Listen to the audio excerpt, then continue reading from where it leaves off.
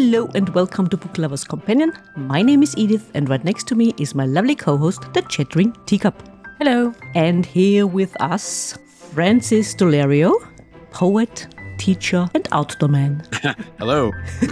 Hello and welcome at Book Lovers Companion. You are our first poet on the show. Oh, great. That's an honor. And you're not only a poet, you're also a teacher. Yes. Yeah, I will have to come back to that as well when we talk about your poems. And your very new book with the title Joy came out this year. Yes, back in June. Yeah. And it's a collection of poems. But before that, you have published other works of poetry, art. Can you tell us a little bit about that in our audience? Sure. So in 2015, I released my first collection. It was a full length called If and When We Wake. And it kind of came from my MFA thesis. So it was all about kind of tracking how we process grief. The collection kind of focuses on my grandfather's passing. That was illustrated by Frightened Rabbit's Scott Hutchison, who is a musician from Scotland and a brilliant illustrator. After that, I started writing Joy, but it kept getting pushed aside for other stuff. So in, I guess it was 18, I had a short collection come out called Please Plant This Book, also with Scott. And that was a remake of a Richard Brautigan collection from the 1960s. For its 50th anniversary, we released it to raise money for suicide prevention. And then, after that, I released a book with a friend of mine named Nick Gregorio that is a split book of covers. It's kind of strange. So he took my poems and rewrote them as short stories. And I took his novel and some of his short stories and rewrote them as poems. And so that came out as kind of a dual collection together. And then, that brings us up to Joy in 2020, whatever year this is, 2022. Yeah, 2022. It's pronounced just like 2022 as well. Okay. Yes. Makes you think, doesn't it? Only 3 more months to go. Yeah. Then we get rid of it. Your collection of poems, to sum it up, I would say it's about life, it's about loss, but it never is bleak. Oh, that was at least my impression. What about yours, Teacup? I think there are some sad or dark elements in there, but overall it's a positive outlook on life, and it seems like showing events happen during 1 year, and it starts with I think it starts with a happy event and ends with on a happy note. So it's positive. So joyous. And it's joyful. That was the goal. If and When We Wake was really sad. And I worried a little bit in the years that kind of followed what that was doing for people. Like, I guess I started thinking a lot. I guess when you're writing without an audience, you can just kind of write and not really work. You don't really think about what other people are going to think when they read it because you don't really picture anyone else ever reading it anyway. But after it came out, I started thinking like, what was the purpose in doing that? Like, why did I do that to people? Did people get something out of it? Was there a hope that they could find, or was it just sad for the sake of being sad? So I really wanted this book to be happy. Life tried to not let it. But so there's definitely grief in there. There's definitely loss in there. Scott, who I worked with on my first 2 books, ultimately passed away. And so that is what a chunk of this book kind of takes on, like living through that and how we can kind of look for hope with what we have and how we pull ourselves out of those really desperate situations. But like she said, dear Teacup, there's also, and you also now mentioned it, hope, because quite a few of your poems mention your daughter. Yes. Or let's say she's on the way in the poems. And I would say that's also hope, isn't it? I mean, life, new life. Absolutely. Yes. I mean, that was what the book was supposed to be about. So she's 6.5 now. And I started this when my wife was pregnant. So it took me a really long time to write this book. But it was supposed to be this, here we have like the ultimate metaphor of hope. We have a baby coming, new life, everything's going to be wonderful. And so I tried to hold on to that as tightly as I could as everything else unfolded as I started to write the book. But so it starts with us finding out that we're going to have her, and then moves all the way through, and it ends with us finding out that we're pregnant again, which now we have a son as well. So there are kind of like bookends of life on either side of a lot of the pain that comes through in the book. There's also, in the last part of the book, there's a poem, I think the poem I want to call Hope. And it beautifully shows the cycle of life, because there's this tree you think is dying, but then it blooms again. And there's always hope, and life and death are next to each other. It's a cycle. And so we can always hope for things to get better. That's the goal. That tree's right behind me. Okay. Doing good. And that was the first poem that I wrote. I had stopped for a while after Scott passed and kind of felt like that was going to be the end, that there wasn't really much. I didn't really feel like there was a spot for this anymore. And then that tree thing happened where we thought it was coming down, and then it just randomly bloomed later than I guess we expected. And yeah, that was like my kind of welcome back. You should probably try to keep doing this. And I called you an outdoor man in the introduction because it says you and your family, you live in the woods. And you said, Teacup, the circle of life. I mean, it's also found in nature itself. I mean, nature is also a very important part in your poems. This whole winter, and then we have spring again and everything blooms again. Is this also something that is important for you since you live where you live? Yeah, it is. It's interesting because I kind of do everything backwards. We live here. There's a lot of nature happening around us, and I'm a teacher. So you'd think that like everything, I'm kind of programmed to be a warm weather summer outdoor person, but I actually don't like summer very much. I feel like the lack of structure gets me kind of crazy. But I do love experiencing all of it here. You know, this is kind of my time of year, fall and the spring, but it is just kind of like living inside a giant symbol. You get to see everything come and go. You get to see how incredible each season is for its own special reasons. So it is it's a nice way to help. As a writer, it's a nice place to be because it kind of gives you just unlimited inspiration. And the question also is, you are a poet. Most authors want to become novelists. Why a poet? Oh man, I don't have the attention span for a novel. I would love, there's nothing like more romantic than being able to say, yes, I've written a novel, but I don't think I can do it. I'd really like to try. I'd love to try a collection of essays first, just to stretch my legs a little bit. But poetry's always been really interesting for me because it helps you communicate with people. I think novels are great for telling stories and helping us learn and helping us explore other people's lives. But the human experience is so strange. And I feel like poetry does such a great job of helping connect all of our strangenesses together that I just don't know. I mean, I guess the best novelists can still do, but it feels like a quicker mode of transfer with a poem. I want to explore this thing that we all collectively live through. And so here's like a little time bomb that I can give away in a poem that'll help convey that quicker. I also am a really big music person. And so I kind of always have that in my mind. And when I was a kid, I used to write songs and play guitar. And so that, I guess that kind of was the natural progression out. But I just do really love the connection that comes with poetry, that you can kind of help people understand how they're feeling about the same things that I'm trying to understand at the same time. Because music or songs are also, I mean, poetry just turned into music.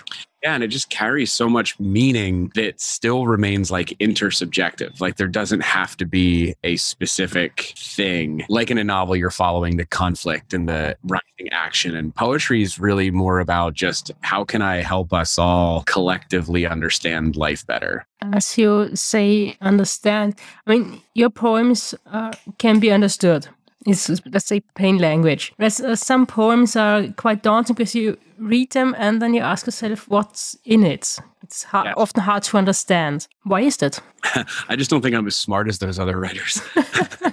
I think that there are writers that just do such an incredible job of doing all the things that I'm trying to do, but with such more intense and beautiful language. Kaveh Akbar is one that jumps out immediately to me as probably one that folks might think is, I mean, he's certainly more complex than I am as far as writing styles, but there's just always something about the simplicity that I love. Some of my favorite writers just are so, the difficulty comes from the unpacking of the content, not the figuring out what the content is. And there's not really a right or wrong way. That's not to say that way's better, but I just really like the simple life. I like sitting outside and drinking coffee and writing poems that feel like I'm having a conversation with people. I think a lot of the way that I write has grown out of performing. My first books were really short. Each poem was like a couple of lines each.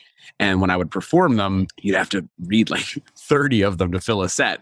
And it was so, it it didn't feel like the live experience that I wanted to do. And I think that just automatically pushed me to write longer poems that I can have fun with when I'm up on stage performing them. And so I think what I'm writing in Joy is just a lot more conversational, because when I'm on stage, it feels like I'm having a conversation with an audience, and that's just so much fun. You said there is no way of right or wrong, but what would you say would a poem need to really resonate with people or to really have power? I think that you should be able to feel a poem in your stomach. I think that when you read something, regardless of how complicated or how conversational or how long or how short, it ultimately should be reaching for something that helps pull us all a little bit closer together.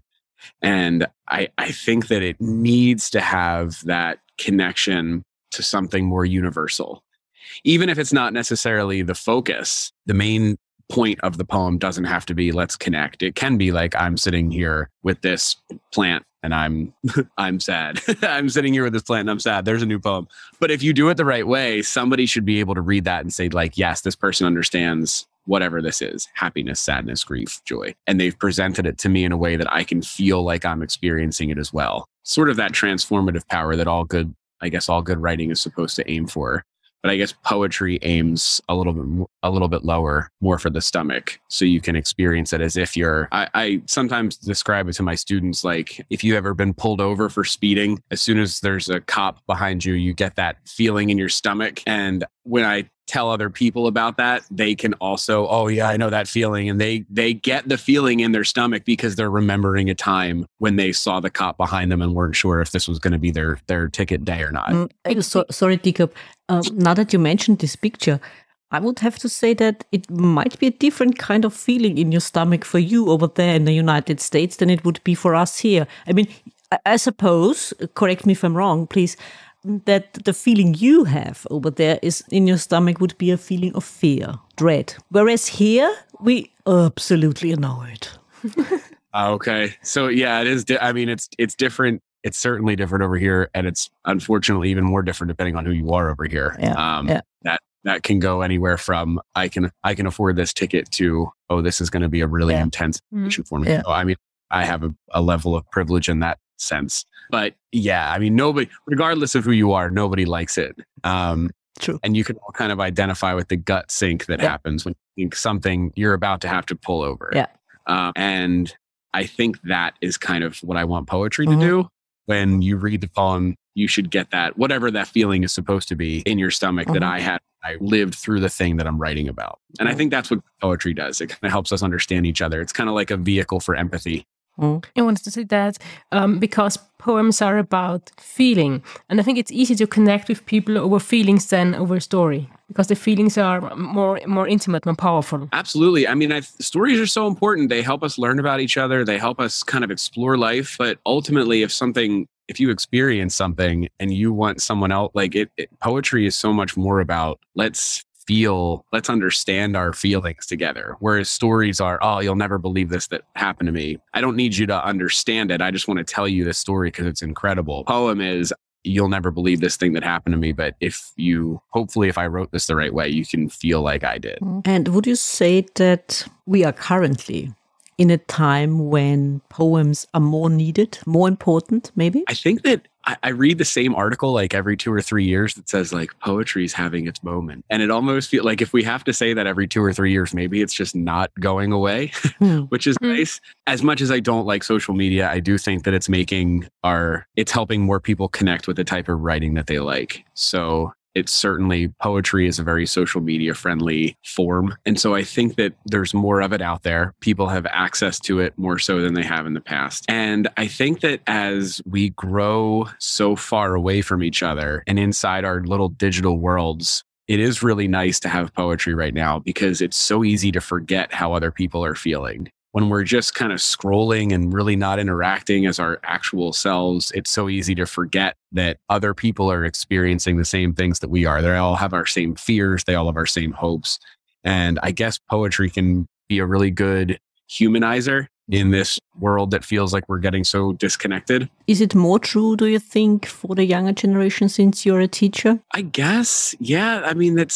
post-COVID world, it seems like in the schools, so many people are having a hard time having conversations like they used to. It's just so much more head down in our little worlds. So yeah, I mean, I think that helping young people find ways to connect to this greater thing is absolutely imperative. And now that we mentioned again that you're a teacher, there is this poem in your book called Curriculum, where you mentioned this lesson you had about Buddhism. And before you even get to start this lesson, you had to read instructions about things that are completely, let's call it alien to us over here, because we never get those kind of instructions how to react if there is a shooting a shooting situation. It doesn't happen. It doesn't happen. So what we get are fire drills, and that's it. Oh, man. How nice must that be? Yeah, we do the fire drills and we do severe weather. And then we do active shooter, which, yeah, we have to come up with a bunch of different situations where there's an armed gunman in our building and we have to figure out what to do. Do we evacuate? Are we on the other end of the building? Can we get out? Or is the person close enough to our room that we have to lock down? Yeah, we're having a gun violence epidemic over here. It seems like there's a lot of really easy, logical solutions that nobody's willing to do. So yeah, unfortunately, the first day of school this year, we said hello, we introduced ourselves, and then we ran right into an active shooter drill. So it's first day of school stuff these days over in the States. Oh, does it feel strange in any way to do that? Or do you get used to it? I don't think you get used to it because they change it every year. There's always something that they're telling us to try this year. And they're always kind of absurd. Like we watch videos with kids and every kid in the video has an apple that they're throwing at a person holding an AR-15 in the door. So we're all asking like, where are you handing out apples? What's happening here? And there's hooks that they installed for us to tie our belt loops around our belts around the door handles. And so you never really get desensitized to it because it's always a different type of situation. It's just, I think if anything, it's more jarring for the students to have to walk them through these things every year. As an English teacher, like as any teacher, we're not, this isn't boot camp, this is high school. And so when we're supposed to be talking about essay structures and how to do research, we're taking breaks to talk about what happens if someone comes in with a gun.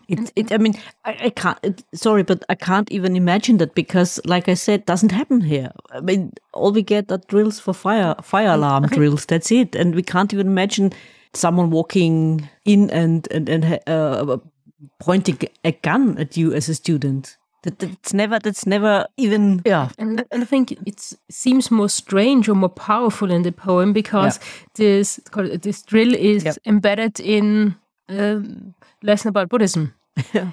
Because there's a really stark contrast. So it's... Yes. Yeah, that's a true story. That's something that we teach with our Siddhartha unit. And a lot of it feels really counterintuitive to what you're teaching. Every time it happens, we're in a humanities department and we're talking about taking care of each other and how do we learn from one another and what do we have to learn from different perspectives and also hang on, let's take a break and just prepare for this. So it's a jarring switch. Can you imagine that? How hard is it then to find things that bring out joy? Because you wrote it in the preface of your book. It's not just about things that bring joy, but that bring out the joy. Where can you find them with your students after such an instruction? Oh, it's so much about just talking.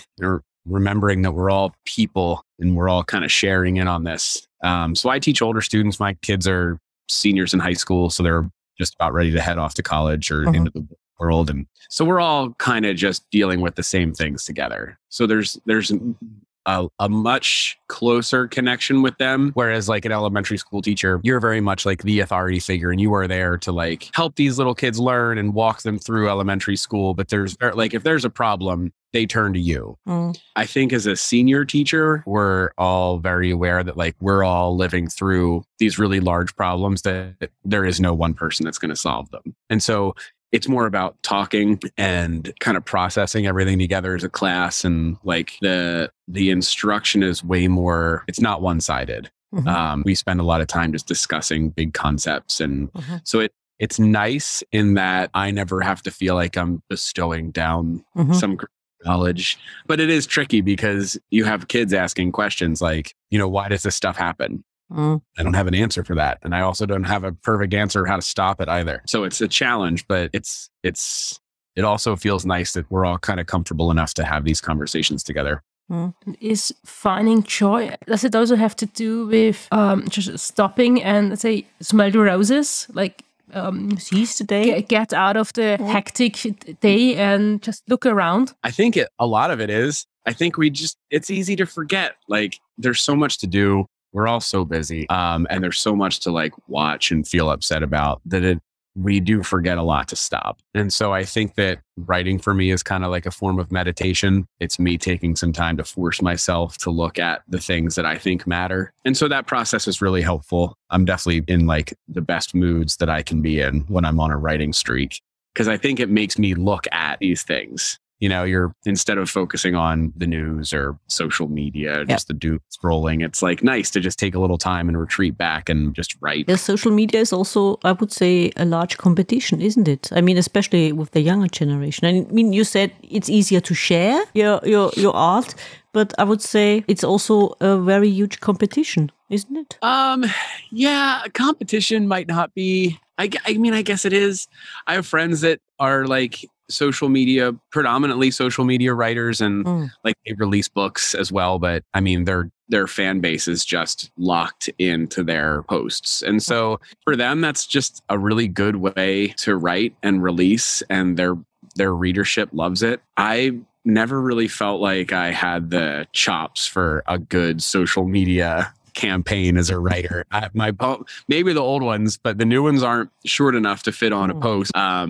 So I would much rather stick to the book format. But I guess it does. It just like streaming, like fewer people are going out and buying records because they can just listen to the song they want on Spotify. So, I mean, I guess there's that, but poetry readership is already so low that it's just about the people that are going to buy it. And if, somebody sees something online that helps them grab a book, it's helpful. But yeah, I don't feel like there's fewer people buying hard copy books because they're scrolling Instagram. I think they're different groups. Mm-hmm. And is poetry something mostly read by a bit older people? Maybe something bit similar to jazz music? It seems like our readership is getting younger. My kids in my classes have like favorite poets that are new, like younger than me, very successful young writers. So I think that the online scene has made it possible. And then those kids are kind of moving into the college world where it's easier to find someone giving a reading. A lot of writers do college circuits for tours.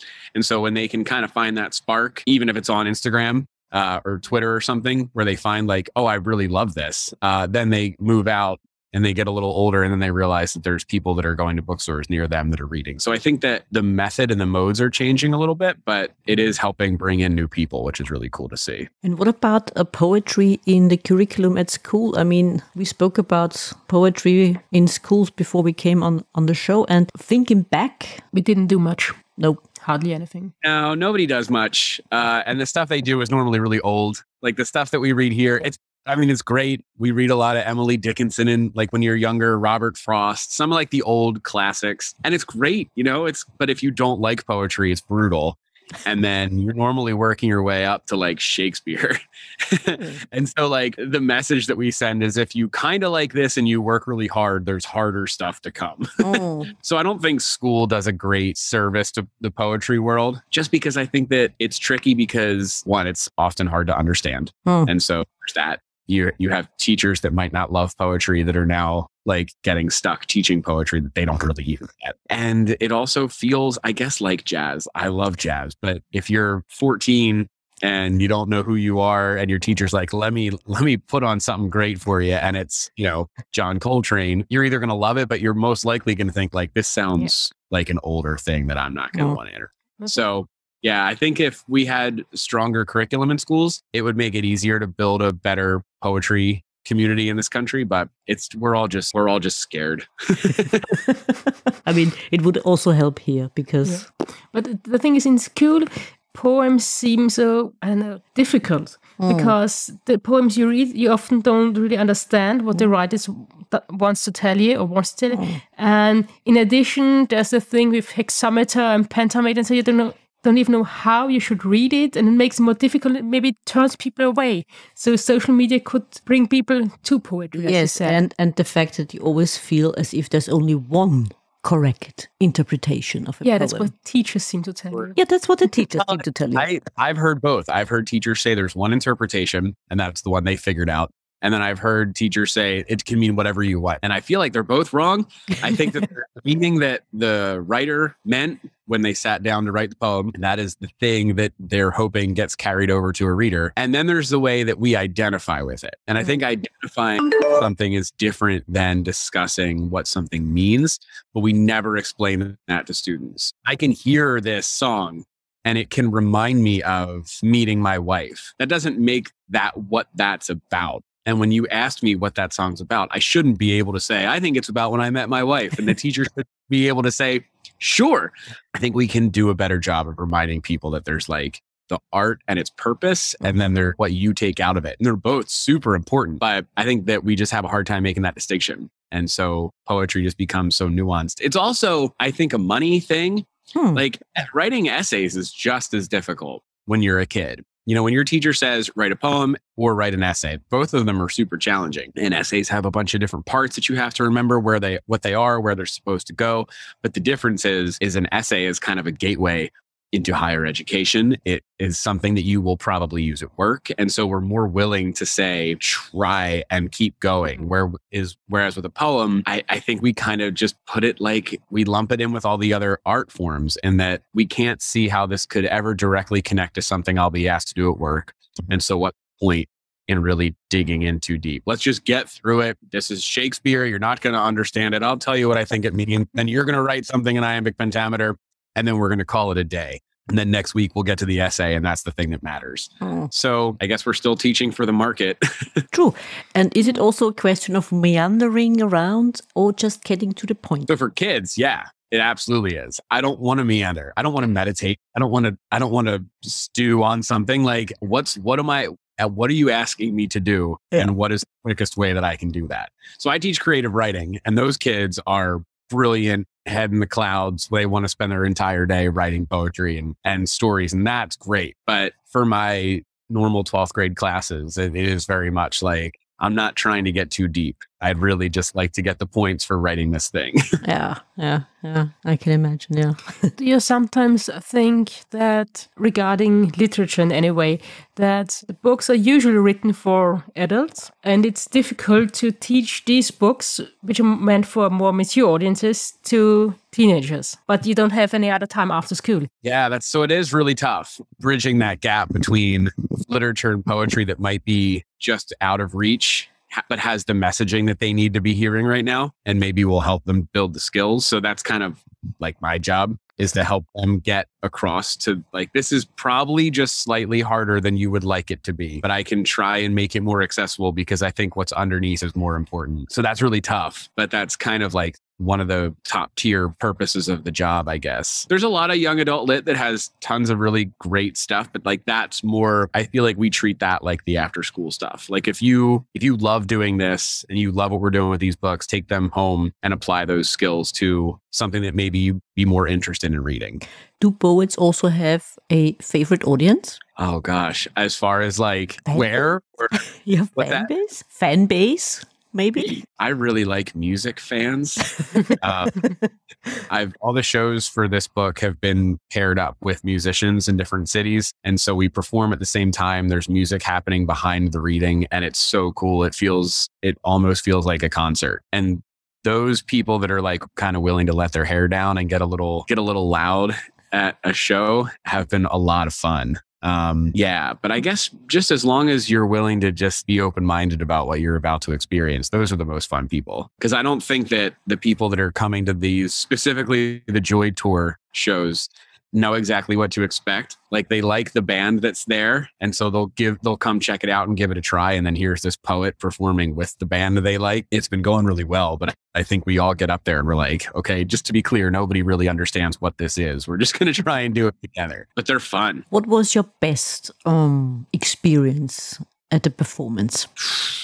So I performed in Brooklyn, New York at a place called the Sketchbook Library. And it was when Please Plant This Book came out in early 18. And it was kind of one of these shows. So I performed with Scott, who had illustrated it. And I did a set of reading and then he did a set of performing. And then we kind of did a Q&A at the end. And it was just really cool. We worked so hard on that book. And to have like that night where we got to fill up a room and just kind of do our thing for people was so much fun. That was the last time we got to do anything together because he passed away a few months after. So I always kind of remember that as kind of felt like the crown achievement that we somehow made that happen. And when you perform, do you also include the audience afterwards? Like a discussion about your poems or such? Yeah, sometimes. It depends on the format. I love to let people ask questions. Sometimes we have shows that'll end with a Q&A, and then sometimes I'll just kind of stand by the pile of books at the end and answer questions for people as they're walking out. But it is nice to get to hear people's questions, especially with poetry, because a lot of them have like, what were you hoping for when I read this? Or what were you going through when you wrote this? So it is cool to address those. And as we're talking about performing a lot in the written format, how important or what difference does it make how the words are placed on the page? Because the lines are full and sometimes they're words in the middle of the page. And then how important is that and how does it make it different than if it would be written in the normal format? That's a really hard question because I know what I'm doing and I know when I hit space and move words around, like I know what I'm aiming for. I don't know if that actually translates at all unless you hear it, but there's a leaning on the meditative part of the writing process. A lot of those little gaps and spaces are like breaths. And so they're there for people to kind of move intentionally from one line to the next. So they'll create a little bit of a pause. And I think in that pause is like, nobody's stopping to reflect between words, but it's a chance to take a breath and kind of feel yourself for a second before you move into the next one. Sometimes they're written just as I would speak them when I perform. And so some of those line breaks are intentionally set up that way. Some of them kind of mess up how I perform. So sometimes I have to like read things differently than I wrote it because it looks better and it achieves it better on the page. But when I say it, I can't pause the way that I want to. So there's a little bit of change that happens between the page and when I'm reading. So it's all about just slowing people down generally.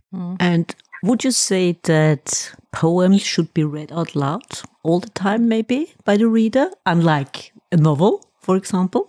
I don't think they have to be. I think you always need to read scripts out loud. Plays are meant to be heard and seen, not read. But I think there's a lot of poetry that I write and that just exists that is okay for just quiet in your head, read curled up with a blanket. It's just it's like self-care type reading. I have poems that are written specifically for me to perform. Like there's definitely poems that I enjoy that work better when I'm reading them. But I think the majority of them can be read quietly sitting somewhere. I don't think it has to be out loud.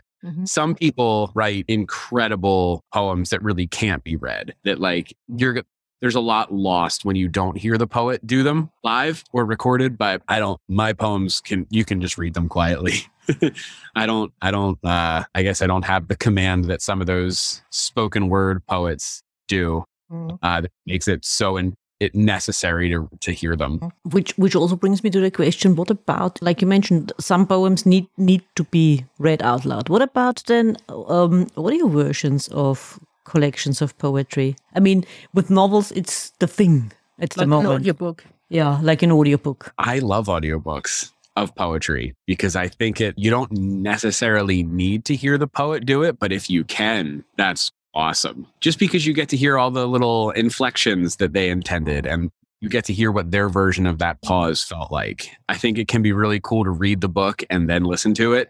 You kind of get to see, it's almost like... Does it get a new meaning then for you, do you think? Sometimes. I think sometimes it can. A friend of mine is in a band and before their albums come out, they do this fun thing where they release the lyrics and the chords that go along with it. But people haven't heard it. So they just get to try and get their own guitar and figure out what does this sound like? And so then the album comes out and they get to see, oh, wow, I was really close, or I was way off, or my version sounded like something completely different. And I guess an audiobook lets you have that same experience with a poem. You can read a book of poetry yourself and kind of feel it and hear it and figure out what you think it's supposed to be. But then you listen to the writer read it, and sometimes you're like, oh, wow, they really leaned into that idea at the end there, and it sounded incredible when they did it. So I think there's a lot to it. I haven't made one. I haven't done a full collection yet, but I've done some spoken word recordings, and it is nice to get to like send that off. Like you're going to hear it exactly as I intended it, which is pretty cool. Are you more concentrated while you listen to a poet reading, or unlike with a novel, for example? No. I think when I read the thing, I'm really focusing on what's happening and what's there to dig out. When I'm listening to someone read it, it's more about the performance. So like you get to kind of bask in them doing their thing. So I'm looking at everything from like body language to how you're saying things, where your inflection goes. But I think I'm focusing more on the performance elements than the meaning behind it, maybe. So when I read, it's meaning. But when I listen or watch, it's let me see the whole thing. I guess it's like you get taken to a concert of a band that you've never been to, that you've never heard before. You're probably not pulling out too much lyrical content while you're watching them perform, but you're still really enjoying the performance. Like there's a lot of other things that you're focusing on. Yeah. So I think it kind of works the same way. Okay. I'm just asking you because I'm not the audio type of person, because I can't concentrate. I mean, a lot of people listen to audiobooks while they drive or while they clean. I can't do that because I have to concentrate. I would miss a lot of things. Yeah. So. I don't like them as primary modes. Like I'm not the type of person that grabs an audiobook of something I've never read before. But I do like, if it's the writer doing it, I do like hear kind of like a companion piece. I think that's useful. And do you have, I mean, we're asking all our guests this question, so I'm also asking you this question. I've got another question. Another question before that one. Sorry, dear listeners. Sorry, Teacup. How you go about writing the book? Because if it's a novel, okay, you want to tell this story. But if it's a book of poems, do you just collect the poems you have already written? Or do you set up, okay, I'm going to write poems regarding a certain subject? Or how do you go about that? Kind of a nightmare. They pop out when they want to pop out. And so like I guess Joy took about 6 years to write. And so I knew there were things that I wanted to write about. I was really interested in covering the life change of having a kid. Ended up writing about a lot of other things too. But what happens is I guess you hit a point where there's a lot of poems in a folder and it feels like it might be a fun activity to put them all on one Word document and see like, what does this look like? And then once you're there, once there's like a 60-page Word document, you move stuff around and then you like look for the gaps. And then once the gaps are identified, it's all, I have a hard time writing intentionally. Like I have a hard time saying, okay, I need a poem about this because we went from here to here and there's nothing in the middle. I have a hard time doing that. I think when I identify that there is an open there that needs to get filled, it'll eventually come out. So I do kind of follow a little bit of a narrative arc when I write. And oddly enough, if you line all the books up in the right order, it just does one giant narrative arc. But that's the kind of the last 25% of the process. The first 75% is just, I'm writing and I don't know what this is. It's a standalone thing I'll submit to a magazine, but that's it. And then maybe a couple years later, you start to see, oh, well, that did kind of go with that thing I wrote after it. And I guess that all kind of connects to the thing I'm writing now. And then you have a book. Sounds easy somehow. So torturous. The last 2 sentences, yeah. Okay. So now that makes my question even more important, the one I wanted to ask before that. What would be your advice for the poets out there? Write a lot, read a lot, I think that's really important. And I guess just keep your head up and your eyes open. I think writing fiction is all about coming up with the perfect idea or a great idea that could get twisted into something perfect. But poetry is just about conveying life experiences. And so for me at least, it's important that I get out of the house and I go do things. I'm able to write a lot about strange experiences that I have when I'm doing mundane things. There's a poem in Joy called Vixen that's about finding a dead fox inside our composter. Yeah, that was a really emotionally challenging day, but there was a poem that fell out of that. So I think it's kind of, it's not focusing on writing poetry as much as it's focusing on really living the experiences that you're living and then coming home, processing it and trying to write something down. And do you always have a notebook with you? I can't, my handwriting's garbage. And so it's a lot of notepad on my phone. I write everything in notes. Okay. And then when I have like editing days, I transfer them from the notes to like Google Docs. Okay. And then start on there. I hate how digital it is. It's so not romantic. My first book, I spoke a lot of it into my voice memos while I was driving to and from work. And so that's how a lot of them came out. But with Joy, because they're longer, I can't really do that. So it's just kind of typing out ideas real quick when I have them and then taking some intentional time to try and expand the ideas and then some different intentional time at trying to kind of weave them into something worthwhile. And what are your future plans? Can you share them with us and our audience? What's sure. in the making? We're finishing up the summer tour. One of our venues caught on fire and we had to cancel a show and move it. So I'll be up in Brooklyn on September 30th with Evan Stevens Hall from Pine Grove, sort of perform together. And then on October 5th, I'm performing in Philly with Scotland's Michael Peterson over here on tour for his book Boyfriends. After that, I'm hoping to put on a few more of these shows throughout the winter into the spring. And then I'm going to take a little bit of a break and try and write something new. I haven't really been writing a lot recently because the focus has all been on putting together tour stops and I'm loving that. So I just kind of want to live that for as much as I can. And then when that comes to a final close, I guess I'm just going to try and write again. One last question. You don't have to answer that, of course, but mental health awareness is very close to your heart. How much involved are you in getting more awareness of this kind of problem? So I try and do a few things every year that will help fundraise for it. So Please Plant This Book was completely for the American Foundation for Suicide Prevention. At the end of 2019, a few friends and I released a record of vinyl called All Is Not Lost that raises money for Tiny Changes, which is a youth mental health charity in Scotland. And every year I try and do something that will fundraise for one of those two charities. They're both really important to me. But I'm also a crisis counselor at work. So I help out with students that are in crisis at school. And I think just talking about it, it shows, my experience with anxiety, my experience with medication, and then how helpful that can be. Just, so much of this is about normalizing it by just talking about it. Everybody has this. The more people I talk to, the more people I meet that are on medicine and are going to therapy and are feeling great because most of those things can be so helpful. But I don't know what it's like where you are, but here there's still like a kind of weird embarrassment that comes along with it, especially for men. Everybody's scared to be like vulnerable and admit that they don't feel great mentally all the time. And so I just try and talk about it as much as I can. I write about it when I can, because it's just all about kind of normalizing that behavior. Yeah, I don't think it's much different here. Yeah. Probably. Yeah. It's pretty global. Same. Yeah, it's pretty the same. Yeah. I would say so, yeah. So, Fran, is there anything else you would like our listeners to know, you would like to share? Oh, gosh. I don't know. It's beautiful. Just go do something outside. Go get out there and feel yourself out there. It's wonderful. And maybe even try to write a poem. Yeah, go out and write a poem. Read a poem, write a poem. Write a poem that you don't really like and then send it to somebody that you love. Why not? Yeah. Not just shopping lists, my dear.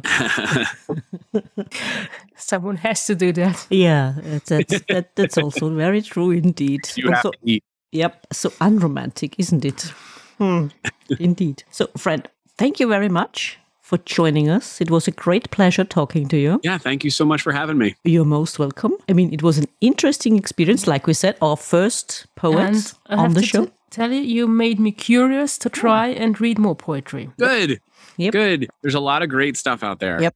You gotta find your niche. Absolutely. Because I have to admit as well, I've always been a bit anxious about poetry. I think I've got 2 poetry books, but I haven't read that. I'm gonna get them out of my pile. Now is the time. Why not now? Better now. Just don't let them collect dust. Yes. For any longer. Give it a try. I'll do it. You can do that. We will do that, of course. So thank you again. It was wonderful. And I would say enjoy your wonderful outdoors. Thank you. Thank you. It was a pleasure. Have a great weekend. Thanks. You as well. Thank you. You did enjoy this episode as much as we did? Then hit subscribe and don't miss the next episode. Also, make sure to follow us on Twitter, Facebook and Instagram. If you like to support us and buy us a coffee, you can do so via Buy Me a Coffee and other platforms. You can find all the necessary links in the description. Until next time.